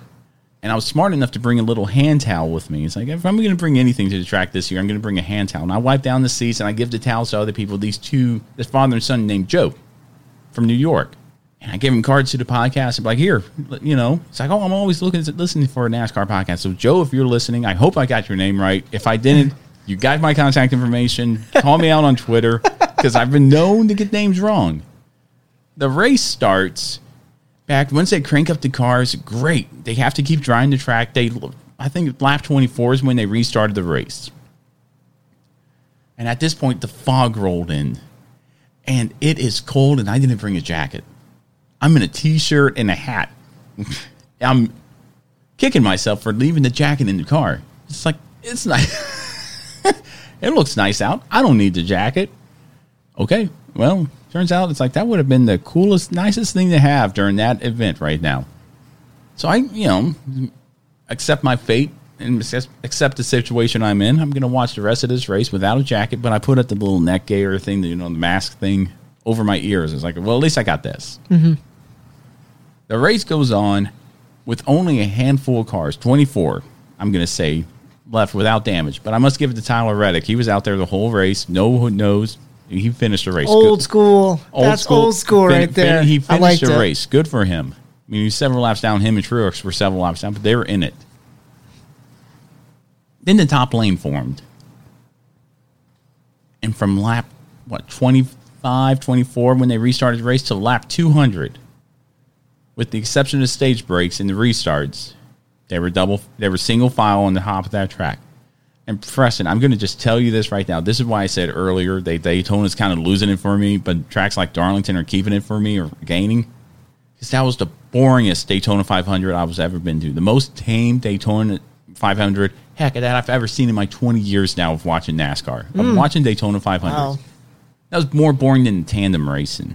More stupid than anything I've ever seen. That was the stupidest thing. Either one of two things happened. One, the drivers got together that were still no damage in there and said, look, we just had a big wreck that wiped out half the field, not even 20 laps into the race. Let's just all follow the leader. When the stages happen, let the dice roll as they may. And during the end of the race, let's see what happens. Every man for himself. All bets are off at that point. Or they were just playing a strategy. MRN was convinced that, these are just cars riding around. But no, this is a strategy. It's like, what strategy? Get to the end. Get to the end. This is boring. I was sitting there freezing cold like this, just watching the cars go by. It's like, this is boring. It was the most boring thing I've ever seen. I was so disappointed in that. And the cars are going by. Stage 1 ends. Oh, okay. That was interesting. Oh, okay. Denny Hamlin won. Okay, cool. All right, stage 2. Same thing. Cars up top. Denny Hamlin wins. Okay, I see the writing on the wall. I might have to buy a third Denny Hamlin car for the Daytona 500. But then the final lap happened. And I knew from last year, anything could happen on the final lap. Clicked on the camera, watching the cars, and McDowell, just slammed Keselowski. No, yeah, he did. He bumped him. He slammed into Keselowski, pushing Keselowski into Logano. Logano spun, triggering a massive wreck. Logano tried to block. Massive wreck. And we've known from past that Keselowski doesn't give. If you're blocking Keselowski, he's not going to lift. It was interesting at the same time how that happened. It was a crazy wreck. Now, coming off of turn 4, I heard on the radio, on MRN, I listened to MRN the whole time, caution's out. Okay, the field is frozen. I don't know why NASCAR didn't let them race back to the line. They had more than enough time to slow down, but I think the severity of the wreck and the spectacularness of the wreck. Yeah, I think that's what happened too. As far as the fireballs and Keselowski not having the rear end of the car prompted them to throw it out. It's like, I'm not going to question that. You know, I would have loved to seen Austin Dillon, Chase Elliott, and McDowell race to the line, but that didn't happen. Caution's out. At this point, I look down at McDowell's pit. They're celebrating because McDowell crossed the line first. Regardless of the field is frozen or not, he crossed the line first and up on top at lap 200, 34 car. And looking back at my pictures real quick, I said, I don't know, because there's Elliott and there's, Austin Dillon. Yep. And then the giant voice from the sky, ladies and gentlemen, your winner of the 2021 Daytona 500, Michael McDowell. And my thought didn't first go to, oh my gosh, this is great. What a great, race, what a great finish, all this stuff. My first thought went to Preston. It's like, son of a gun called it. I did. Thank you very much. He called the shot. Thank you very much. It was so impressive because I was just, my goodness, I can't believe he did that. Yep. And it was so much, and regardless if the race finish was good or not, it was just so boring. It was, I get it. Half the cars were wrecked out, and if I think that those half of the cars would have been in, it would have been 2x2 the whole way. I think it would have been a lot more fun. But just them riding up, they really pulled the Xfinity. That's an Xfinity Series move where they go up to the top and ride, and that was so boring. I didn't like it at all, and nobody had anything. If you got pushed, if you went for a pass, usually you get shuffled out. You're That's it. Nobody's going to go. It was so boring, and I don't know what it was. I don't know. I've got to tell you about my Sunday. Okay, you tell me about your Sunday. We'll hear about your Sunday because I've been doing a lot of talking this episode. It's okay because you had some good stories, but we're not even done yet. So the weekend was great, and I'm like, you know what? I'm glad to have racing back. I'm just ready to get to Sunday. I wake up Sunday morning. I'm like, yes, Daytona 500. Can't wait. This is it. I've been waiting for this day. And I wake up and I'm like, I just got my Front Row Motorsports hat in the day before. It got in the day before. Where'd you order it from? I got it off their team store, off their website. Good for you. I got it off the website because I was like, you know what? I've always been a slight fan of Front Row for years. I thought it's always been great what they do, try and bring in new people, try and develop. But Bob Jenkins is like one of those business guys that likes to, they never have a exact primary sponsor a lot. He likes to always bring in all these different companies. But then, if they have to put back in the day, the Long John Silvers on the car, he owns those. He's got big franchises and all that stuff. Right. So I was like, you know what? Why not go with this team this year? I said it before when we did who's going to make the playoffs. I said Michael McDowell is going to make the playoffs this year. I'm going with this guy for the year. Okay. So I was like, strictly Front Row. Hey, well, good call, man. I wake up and I'm like, you know what? I feel great about this. This is great. Go to church, come back home. I'm getting ready. I thought it was a waste of time for the 2 hours pre-race. Whatever. You and me both. What's the deal? And I got to say this. What's the deal with the Michael Waltrip cutout? How stupid was that? That was really dumb. So stupid. So first of all, Michael Waltrip retired, dude. Do your podcast, retire. Yeah. I didn't even see. I saw this thing too as well. It was like, I knew it was coming when the 20-year anniversary was coming. I know either NASCAR is going to do something, which they did with the lap 3 thing, but I know Michael Waltrip is going to do something. And I saw that little FS1. The little 2-minute thing. And it was like, 20 years. It's like, gosh darn it, dude. You need some therapy to move on, Michael Waltrip. Mm-hmm. Holy cow, dude. Let it go. It happened. You got to move on, dude. Holy cow, dude. But yeah, anyway, back to the Michael Waltrip cutout. I didn't see that. I just saw them running up and down pit road. It's like, what the heck is that? And then I saw the Michael Waltrip, and it's like, awkward. Why are we doing this? Yeah, why is NASCAR allowing this to happen? It's just, I barely like Luke Combs. Do your stupid little concert. It should last 2 songs. 2-song maximum. Well, but when I was watching the pre-race before I say anything, watching the pre-race, I'm looking down because it started at 1. I forgot to watch that Dale Earnhardt thing. I forgot to record it, but I heard it was really good. I'm looking down, and I watched this breeze for 2 hours, and I'm like, dude, we could have been racing for 2 hours already and gotten this thing in before it rains. So I'm like, whatever. So before the race starts. It probably would have been a good race, too. Exactly. We would have had a great race. Before the race starts, I tweeted out, Team FR front row is about to shock the world today. I'm calling it right here again. I'm going to put it right here on the Twitterverse. Boom. There it is. Did anybody respond? Nobody responded. Team FRM liked it, though. Front Row Motorsports did. Buddy, good job. Good job. So, rain comes, the wreck happens. Alfredo and David Reagan got involved. I was like, oh, crap, that sucks. Because everybody got involved. The fast lap, Deb over the fast lap is a big Alfredo fan. Yeah. So I was like, oh, man, that really sucks. So Michael Dow's the only one left. And I'm like, oh, all right, so this is interesting. I noticed throughout the course of the race as well that the Fords worked with Fords. Yep. The Chevys worked with Chevys, and the Toyotas worked with Toyotas. And when I say Toyotas, 23XI and Joe Gibbs were the only Toyotas in the field. Penske worked with Front Row and however many other Fords were out there. But then Hendrick worked with all the other Chevys. And I didn't like that because, and this is one bad thing, and we're going to get back to you. Yeah, no, but this is one bad thing that I noticed throughout the whole weekend, and it's a factor of this. We got to limit track activity with NASCAR, and why I'm a big proponent of practice. In Daytona 500's past, you would discover someone on the track, whether it's another competitor, obviously another competitor, but another manufacturer to work with. A Toyota might be better teamed up with a Chevy. And you'll discover that during practice. Like, wow, we're fast together. Mm-hmm. You start finding other friends. You find those dancing partners you need in order to go through. And NASCAR makes, I don't know why they're doing this, and sports like Formula One are able to just go out there and do all 3 practice sessions, all 3 qualifying sessions, and then race and bring in a decent product. But why NASCAR is walking on eggshells, so scared of the repercussions from this stupid virus that it's got everybody panicked. It's like, yeah, limit the fan interaction, limit that, but keep the on-track product better.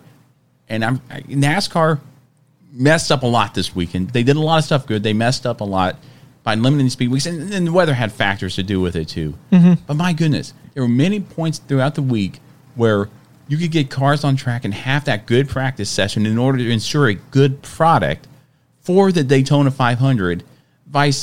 Toyota's working with Toyotas, Chevy's working with Chevys, and Ford's working with Fords. What if Michael McDowell, he won the race, but what if he discovered he worked well with the Kyle Busch, and the Kyle Busch, in return, worked well with the Michael McDowell? Mm-hmm. Instead of saying, no, I don't want to go with the team manufacturers, I want to go with him because he's a good dancing partner, he's a good pusher or leader, or whatever it is. NASCAR limits the time in practice. It's going to ripple effect, and therefore limit the time that has for cars and drivers to develop the product and bring a good product to the fans that pay good money, and take time to come down there and spend money on their products and spend money on that time and do all that. I don't know. That you saying that and us bringing that up just kind of brought it back. It's like, yeah, that was BS what NASCAR did, limiting practice. No, let these guys practice. And I don't care if it's for the Circuit of Americas, the Road America, the Indianapolis Road Course. You need to have practice session open all the time. I don't care if you have not one person tune in. Don't televise it. There's a simple product. Hey, just don't televise it. Have it only for people at the track. You don't have to televise everything NASCAR. Right. Unless the demand's there. Formula One does, probably because of worldwide audience, they love it. But I'm sure you have a little bit of demand for it, but stream it at least. Mm-hmm. Hey, if you can't get it on network TV, why spend the money when you could flip on YouTube, hit live, go live, and then stream it like that? Yeah, people will watch it. People will watch it. I'll watch it. Mm-hmm. Absolutely. But don't sacrifice the quality on the track because of COVID. I get it. It's out there, but it's not going away. This is the new world we live in. We're either going to adapt or we're going to live in fear. Mm-hmm.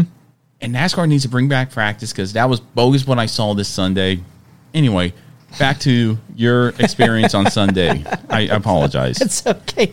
You make a good point because I was really upset about the 3:00 start time. I'm like, somebody tweeted it out and said, NASCAR's messing up. And someone said, so does changing the start time change the weather? No, but any good person that lives in Florida or goes to Florida a lot knows that it usually will rain in the afternoon, especially when it's warm outside. It really does. And what pissed me off about that was the talk of the town on Twitter after the rain hit. Yeah. And I don't care about Luke Combs. I don't want to see him. If I want to listen to him, I'll bring him up on Spotify. Yeah. I don't care. And they did it the last 2 years. I think last year was Darius Rucker or something. And after song 1, and I get it, some people go there just because, Luke Combs is there, and I like Luke Combs, so I'll buy a ticket to the Daytona 500 or whatever. No, I don't know. And it's only for this race. For the Southern 500, it's the Invocation, Anthem, Flyover. It bugs me. It really bugs me that 2 years in a row now. Oh, yeah. Dude. Like, we can't, why are we starting so, and if that's, why aren't we looking forward in the forecast? Because when people are talking about, we're hearing 4 o'clock as a start time tomorrow if they move it to Monday. Well, there's rain in the forecast at 4 o'clock. Well, yeah, and people are leaving and based it off of that. It's like, man. There's no rain in the forecast at 12, but NASCAR says we're going to do it at 4, but there's rain in the forecast at 4 o'clock. Right. What are we doing? Do we want to make it a marathon? Do we want to be here till Wednesday? What's going on? Yeah. Anyways, so you're back to everything. So I'm hanging out. It's whatever. We'll see what goes on. And then I'm talking with Maples. Maples like, give me updated because he had to go he had another job. He had to go work. It was late. And I was like, we're getting ready to go back to racing at 9. So I'm watching the race. And I'm listening to McDowell's. Now at this point, the race is on. The race is restarted, right? Yeah, race is restarted. I'm listening to McDowell's radio the entire time. And the laps are ticking off. And I was like, I don't really care if he goes for any stage points, whatever. I said that this man's going to win the race. And I had a good feeling all night. I'm like, this is it. This is it. This is the time. And we're getting down to it. A couple laps to go. And I'm like, oh, man, McDowell's up there in 4th. I mean, he's there. And I'm like, this guy's going to hang back and wait. We get to the white flag. And he's in, I think he was 3rd at the moment. He was 3rd. No, he was 4th. Because you had Logano, Keselowski, and McDowell. So, yeah, 3rd. Yeah, right. yeah. Now, so I'm watching. And at this point, I'm thinking Keselowski's going to win. Like, oh, boy. Yeah, I'm like, oh, boy. And at this point, I don't have any Keselowski gear on. I bought a Denny Hamlin shirt because it's like, I'm going to see if this jinx works. I bought a $5 Denny Hamlin shirt and said, maybe this will work. Because I remember I told Keselowski on Poconos podcast, I was like, man, I wear your stuff all the time, and you don't win. And you don't win. It's like, maybe it's me. Maybe it's me. And so I said, I'm going to wear a NASCAR hat. I just wore a NASCAR hat, which obviously brought the rain. So maybe stop doing that. But then I said, I'm going to wear a Hamlin shirt and see what happens. And of course, everybody busted my chops. I'm like, I have to defend it. I'm wearing it. They're like, Hamlin's a good driver, man. But no. You should have just been like, I'm trying to jinx him. I bet they would have been like, oh, really? Yeah, that's awesome, man. I'm the jinxer, but get this guy on TV. But everybody was saying, oh, why don't you buy a Bubba Wallace shirt? It's like, hey, how about you buy me a Bubba Wallace shirt? He doesn't need me to wear a shirt to jinx him. He's going to beat himself. But then, that's when I wore it. But anyway, final lap for you, sitting from your perspective. I want to hear about it. So I'm watching, and I'm talking to a couple of friends of mine too, while I'm watching it, and they're coming down the backstretch. Austin Dillon drops out of line right out of 2, and I'm like, oh, no. I was like, a lot of people were dropping. I was like, this is it. McDowell's not going to win. Then, well, where's your faith, man? Because I was like, oh crap, Austin Dillon's going to go by, and then even if there's a wreck, he's going to get caught up in it somehow. I was just like, oh man, please no. For a split second, my faith, I lost it. I was like, oh no. And then he kind of backed up, and then he got the run, and I was like, oh, here he comes. He's going to push Keselowski around Logano because I saw the run. I was like, he's going to push around him. He's going to go with Keselowski. I saw the run too, and I said, okay. And they're going to both battle it out for the win. Yep, that's what I was thinking. He gave Keselowski that push, and I'm like, here it is. Keselowski went to the inside, and all of a sudden, Logano blocks at the same time, and they both wreck. And I went, and McDowell goes right in between them, and I was like, holy crap. And I didn't know the caution came out yet. I just saw Chase Elliott starting to pass him in the turn. Right. And then they said the caution came out. And at this point, my eyes are wide open. I was like, holy crap, you got to be. I was like, no way. And they're like, the caution came out. And I was like, oh no, Chase Elliott was in front of him. Oh crap. And then they show him coming to the line, and he's in front of Chase Elliott. Still at full speed. And I'm like, okay. Then it shows his crew celebrating. And I'm like, and then I hear it on his spotter. You just won. And he's screaming. And I'm just like, shut the F up. I'm texting everybody. I'm like, I told you so. And I'm like, yeah, I'm calling people. Now, on the ground, MRN was saying, no, Michael McDowell has not been declared the winner. No, we do not know who won. We do not know who's out front during the time of caution. Because, like I said, I saw Elliott and Dillon there. It's like one of those 3 cars won the Daytona 500. We don't know which one. Was it 3? Is it 9? Is it 34? We don't know. I mean, it says 34 on the pylon. But that's unofficial at this point. What that says is irrelevant to what's at the time of caution through 3 and 4. So I'm with you. I mean, I didn't switch over to his radio. I'm listening to MRN. And then after he did his cool down lap, that's when they said McDowell won. And that's when I thought, come on, how did Preston pull that off? Oh, man, listen, when he got through that, and I was just like, and they said caution, and then when they said the 34, and he, spotter said you won, I said, shut up. I was just like, I can't believe this is like the greatest day ever. This is crazy. Once it was declared official, I said, you need to go. You texted me, said, McDowell. Yeah, I was just like, oh my God. And I said, you need to go right now and go buy a lottery ticket, because I can't believe you called that. I can't believe you did that. Like, it was, I've never, in the few times over the years, I've tried to say, oh, this person's going to win the race, but I've never really done it like that. But this time I was just like, I had the best feeling leading up to it. And I was like, Michael McDowell is going to win Daytona 500. I see it now. Yeah. And people are, Deb from the Fast Lap was just like, oh my, that's crazy. She's sent me screenshots saying that Bob Levine from Levine Family Racing kind of called it. He was just like, McDowell's going to do something today too. Because somebody was trying to reply to him, talking trash about McDowell. And he was like, McDowell, you watch out. He's going to surprise some people. Yeah. And I was just like, I was just like, it's crazy. And she tagged me in that contest that Roush Yates are giving away the valve cover. Yeah, I tagged you in that too. I was just like, all right. He called it, man. He deserves this. So, if they pick you, we'll give you a 2, or we'll. Yeah, so I told Deb, I said, hey, maybe Anthony Alfredo will make it now. And she said, he's got talent. I said, well, then I told her, I said, how about this? Maybe he'll make the playoffs too, because I kept saying, I said, McDowell's going to make the playoffs. You watch. And I'm sure nobody had that. I tell you that, yeah. Yeah, and I told her, look, on one of our episodes, I said, he's going to make the playoffs, and then I said he's going to win the 500. Boom, it happened. I had such a great feeling in one shot, man. I had such a great feeling leading up to the window. When I got the hat in on Saturday, I'm like, this is it. I tagged front row. I said, I got the hat in. I'm ready for tomorrow. They liked it as well. Man. Just that was the moment when he got through, and they said, and before they even declared it, I was already shouting. I was like, shut the F up. But I mean, obviously, I was saying the whole world, not just F. I was just like, shut up. I was like, you got to be kidding me. This is really going to happen. I was standing there in sudden silence, like, oh man, Preston called it. He called it. I was just like, you need to pick some lotto numbers. Man, dude, I couldn't believe it. But yet, congratulations, Michael McDowell. What a race. Well, not only Michael McDowell, but Ben Rhodes and Austin Cindric for winning the truck and Xfinity race as well. That's awesome. Their cars will adorn our background. I've already thought about buying a Michael McDowell diecast myself at this point. You should, man. I thought about it, man. Well, I got to buy one for my diecast collection. That's the first time ever where I've actually called a race winner correctly. I mean, you're not going to have a fancy ticket next to it. No, nothing like that. But man, I tell you, good call, man. Michael McDowell. Now, I'm going to ask you this, and because we've talked about our perspectives on the weekend for the Cup race. Yeah. Memorability. 10. I gave it a 10 too, but it's because of what transpired the entire day.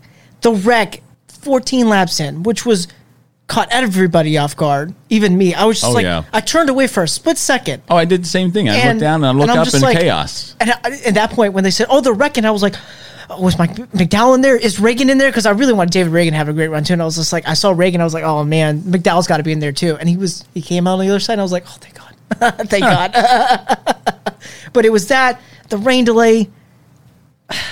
I mean, yeah, it's obviously memorable, but like, I gave it a 10, not for kind of for the reasons you did, but for mainly because I was there living it. It's like I won't forget this for a while. So a 10 for me. So we're gonna go down to excitement. I gave it an 8. I gave it a 6. Okay. Because if you weren't there, if you were there, it was just top line cars. In a line, it was boring. Mm-hmm. It was boring. Excitement for me was a 6. Unpredictability. I gave unpredictability an 8. I gave it an 8 as well. And I could probably put it a little bit lower for early in the race when Hamlin's leading a lot and we're just doing single file racing. Yeah. But I knew that when the time came, when it came down to probably 10 to go, that's when all bets are off the table. When it really was 3 to go, that's when action started picking up, at least from my perspective. But I knew during those final 3 laps, it's like, it's anybody's game. Yeah, anybody's going for it. In that front line. Okay, competitiveness. I gave it a 7. I gave it a 6. Okay, yeah, it was pretty close. It was pretty. Yeah. I don't like I said earlier. I don't like the manufacturers working with each other. I hate the lack of practice that NASCAR is doing. I think it should be fixed. I think it will be fixed, and hopefully it does, because that was inexcusable why we didn't have practice for this race. Yeah. Why we don't have practice for any race. But Formula One, and I have all three. Have all three in good qualifying and stuff like that. So intensity, I gave it a 7. I gave it a 6. Overall race rating for you, It was an 8. 7.2 for me. Okay. The biggest race of the year, off to the worst start of the year, in my opinion. I think I really think the late afternoon start is what killed it, because we probably could have gotten an entire race in and had a lot of fans see it. Yeah. And people probably, some people may have not tuned back in on TV anyways, because there was a lot of rumors on Twitter talking about, NASCAR. Somebody said NASCAR might push this tomorrow because Fox has that premiere show for that game show coming on at like 7 o'clock. And somebody was like, if this gets pushed back tomorrow because of a game show, you bet your sweet butt that I'm not going to watch that game show. Well, also, too, if it got, like I told you, I told my wife, I told my dad, if this gets pushed back to 4, I'm not doing it. I'm going to take these tickets and trade them in for Darlington tickets. Yeah. Because it got to the point for me where it's like, I get it. It's the biggest race of the year. You should make a big deal about the biggest race of the year. But you don't need Luke Combs. You don't need Michael Waltrip walking down and cardboard cutout up and down pit road talking whatever it is. I'll bring this up real quick. So when I was talking to Maples. Maples said it's not up to NASCAR. It's up to Fox that's broadcasting the race.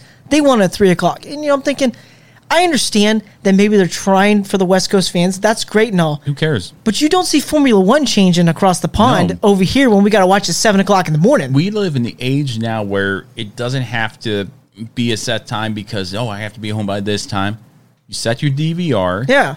And you go. You shut off all social media notifications. You shut off the notifications and you put your phone down completely. You go do what you need to do.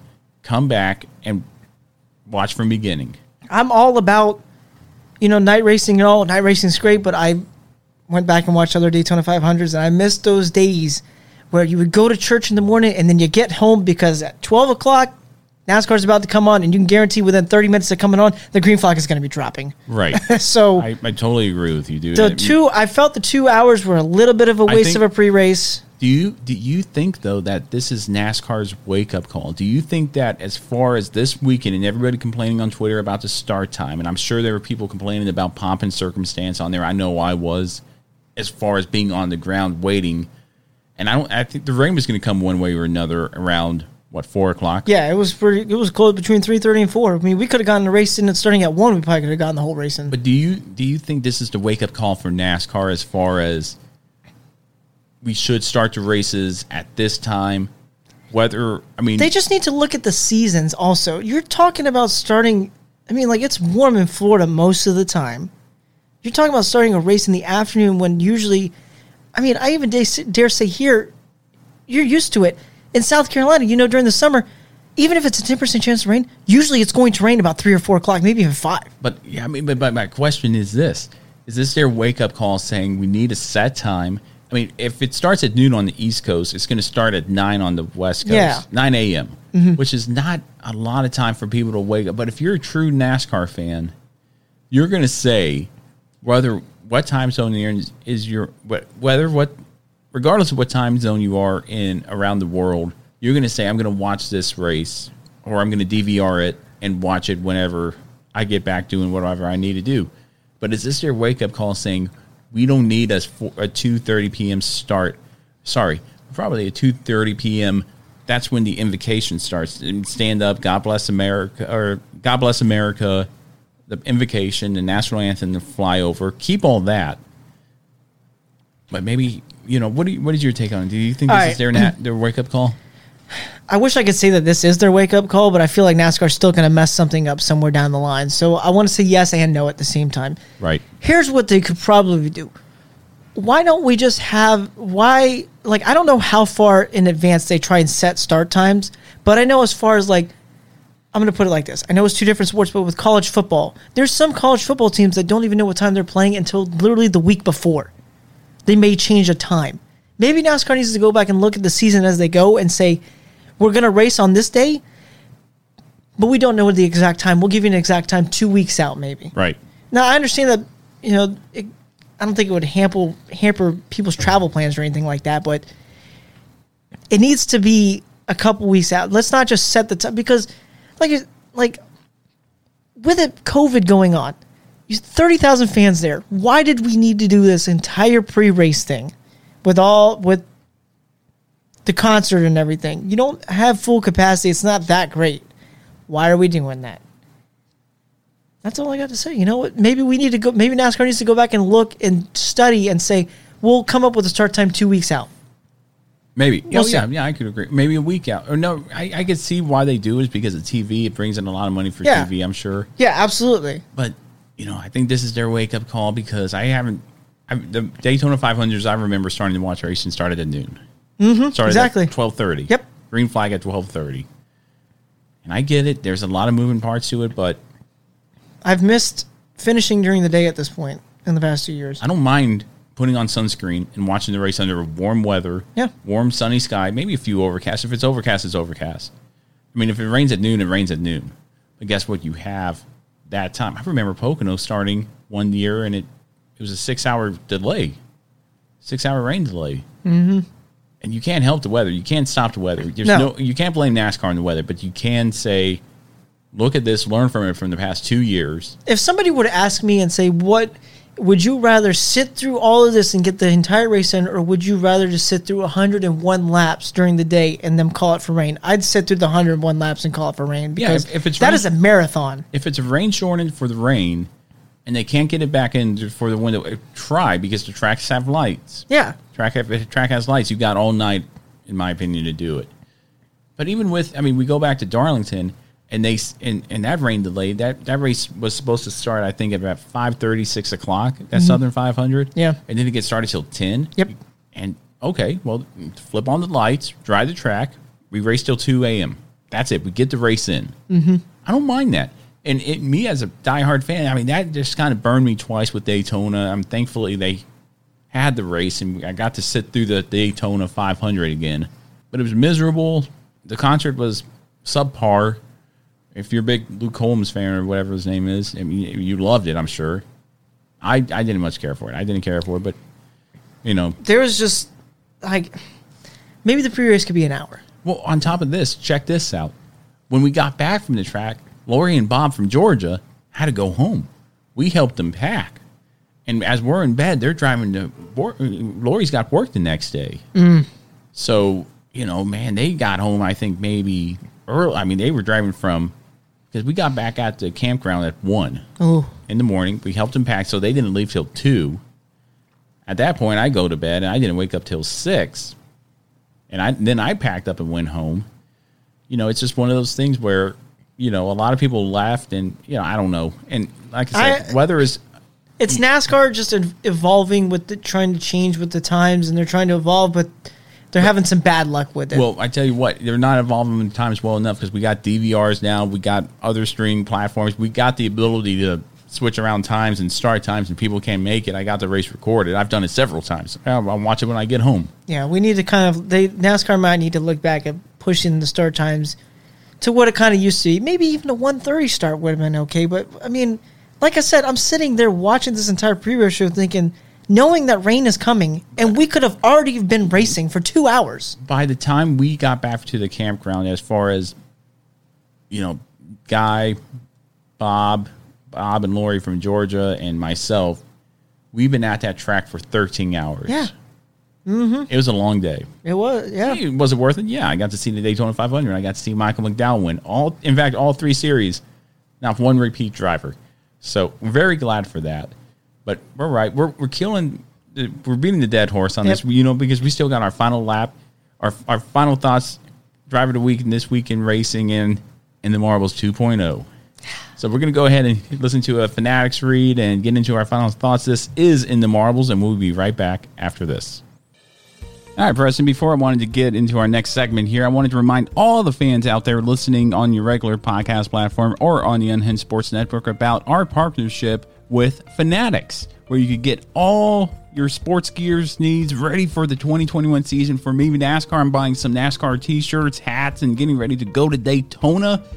and support the teams there and support NASCAR. But not only just NASCAR, you could get any hockey stuff. I get Washington Capitals gear there all the time. I just ordered some more Vegas stuff off of there. See, you could get anything you need for any team that you want on Fanatics.com. If you head over to our partners tab at inthemarbles.net, all the way at the bottom, you will see a link to our Fanatics page, and it'll start you off at NASCAR, but then you could branch off and go anywhere you want. That's inthemarbles.net under the partners page for Fanatics, and anything will help out the Unhinged Sports Network. And if you want to listen to the Unhinged Sports Network, you can head over to unhingedsn.com or just click under the Unhinged tab at inthemarbles.net and click on the link, and it'll take you right there. That's unhingedsn.com.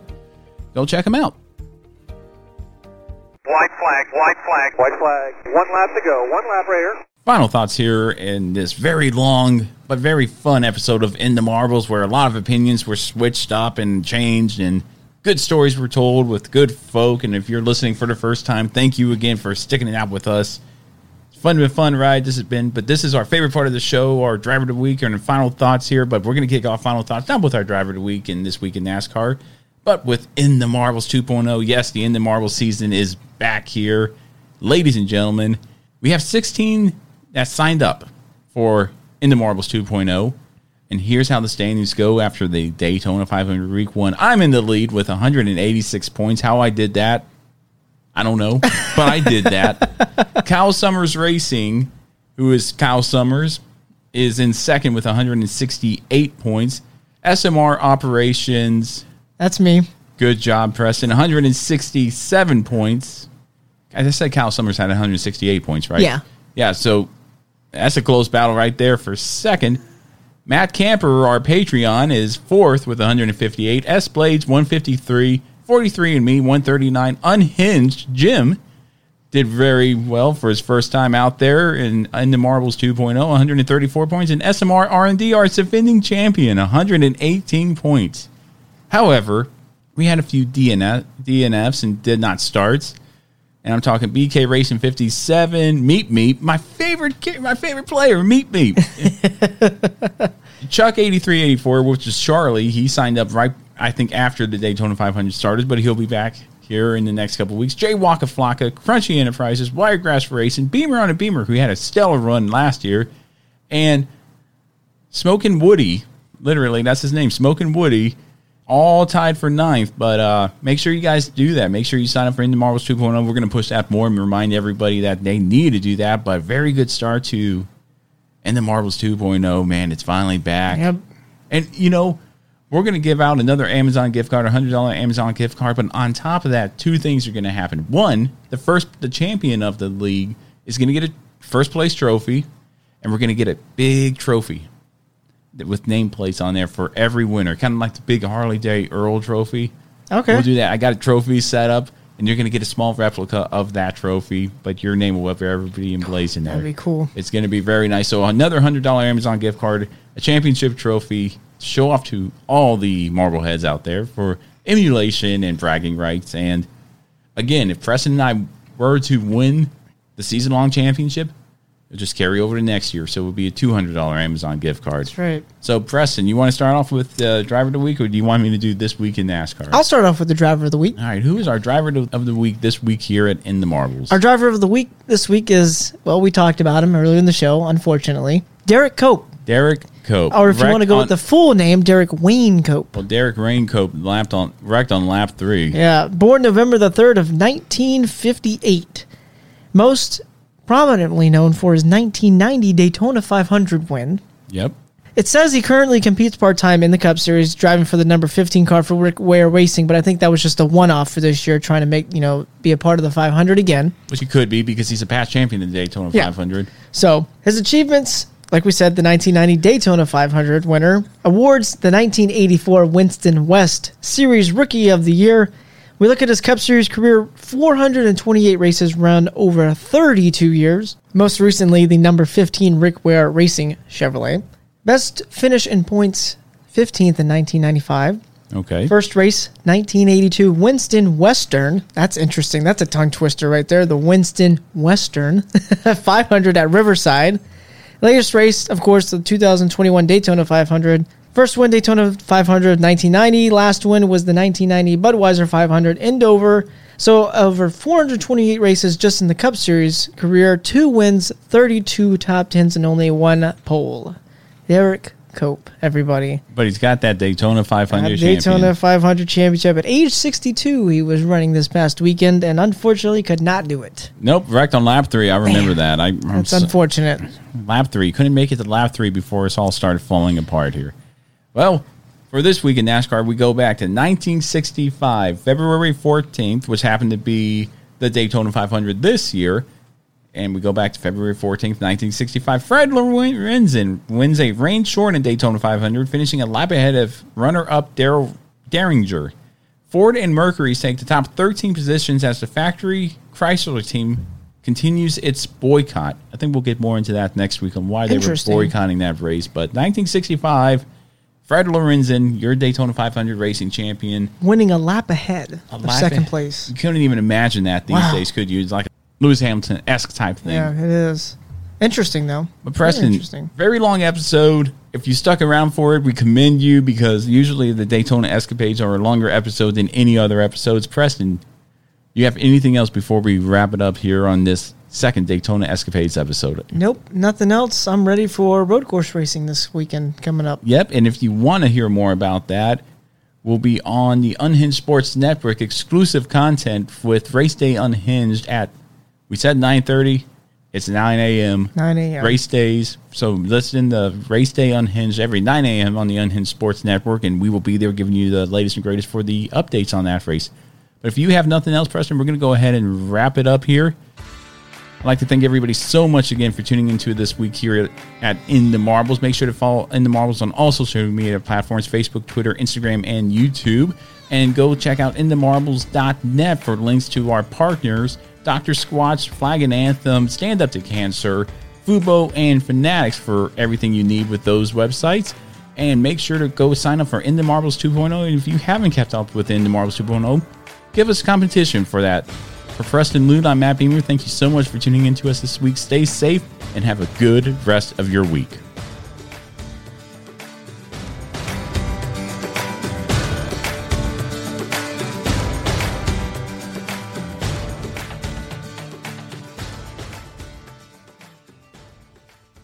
Mary redeemed a $50,000 cash prize playing Chumba Casino this year. I was only playing for fun, so winning this was a dream come true. Chumba Casino is America's #1 social casino experience. It's serious fun. With over 80 casino-style games to choose from, you too could win life-changing amounts of cash. Be like Mary. Log on to ChumbaCasino.com and give them a whirl. That's ChumbaCasino.com. No purchase necessary. Void or prohibited by law. 18+. Terms and conditions apply. See website for details. The voice in the preceding commercial was not the actual voice of a winner.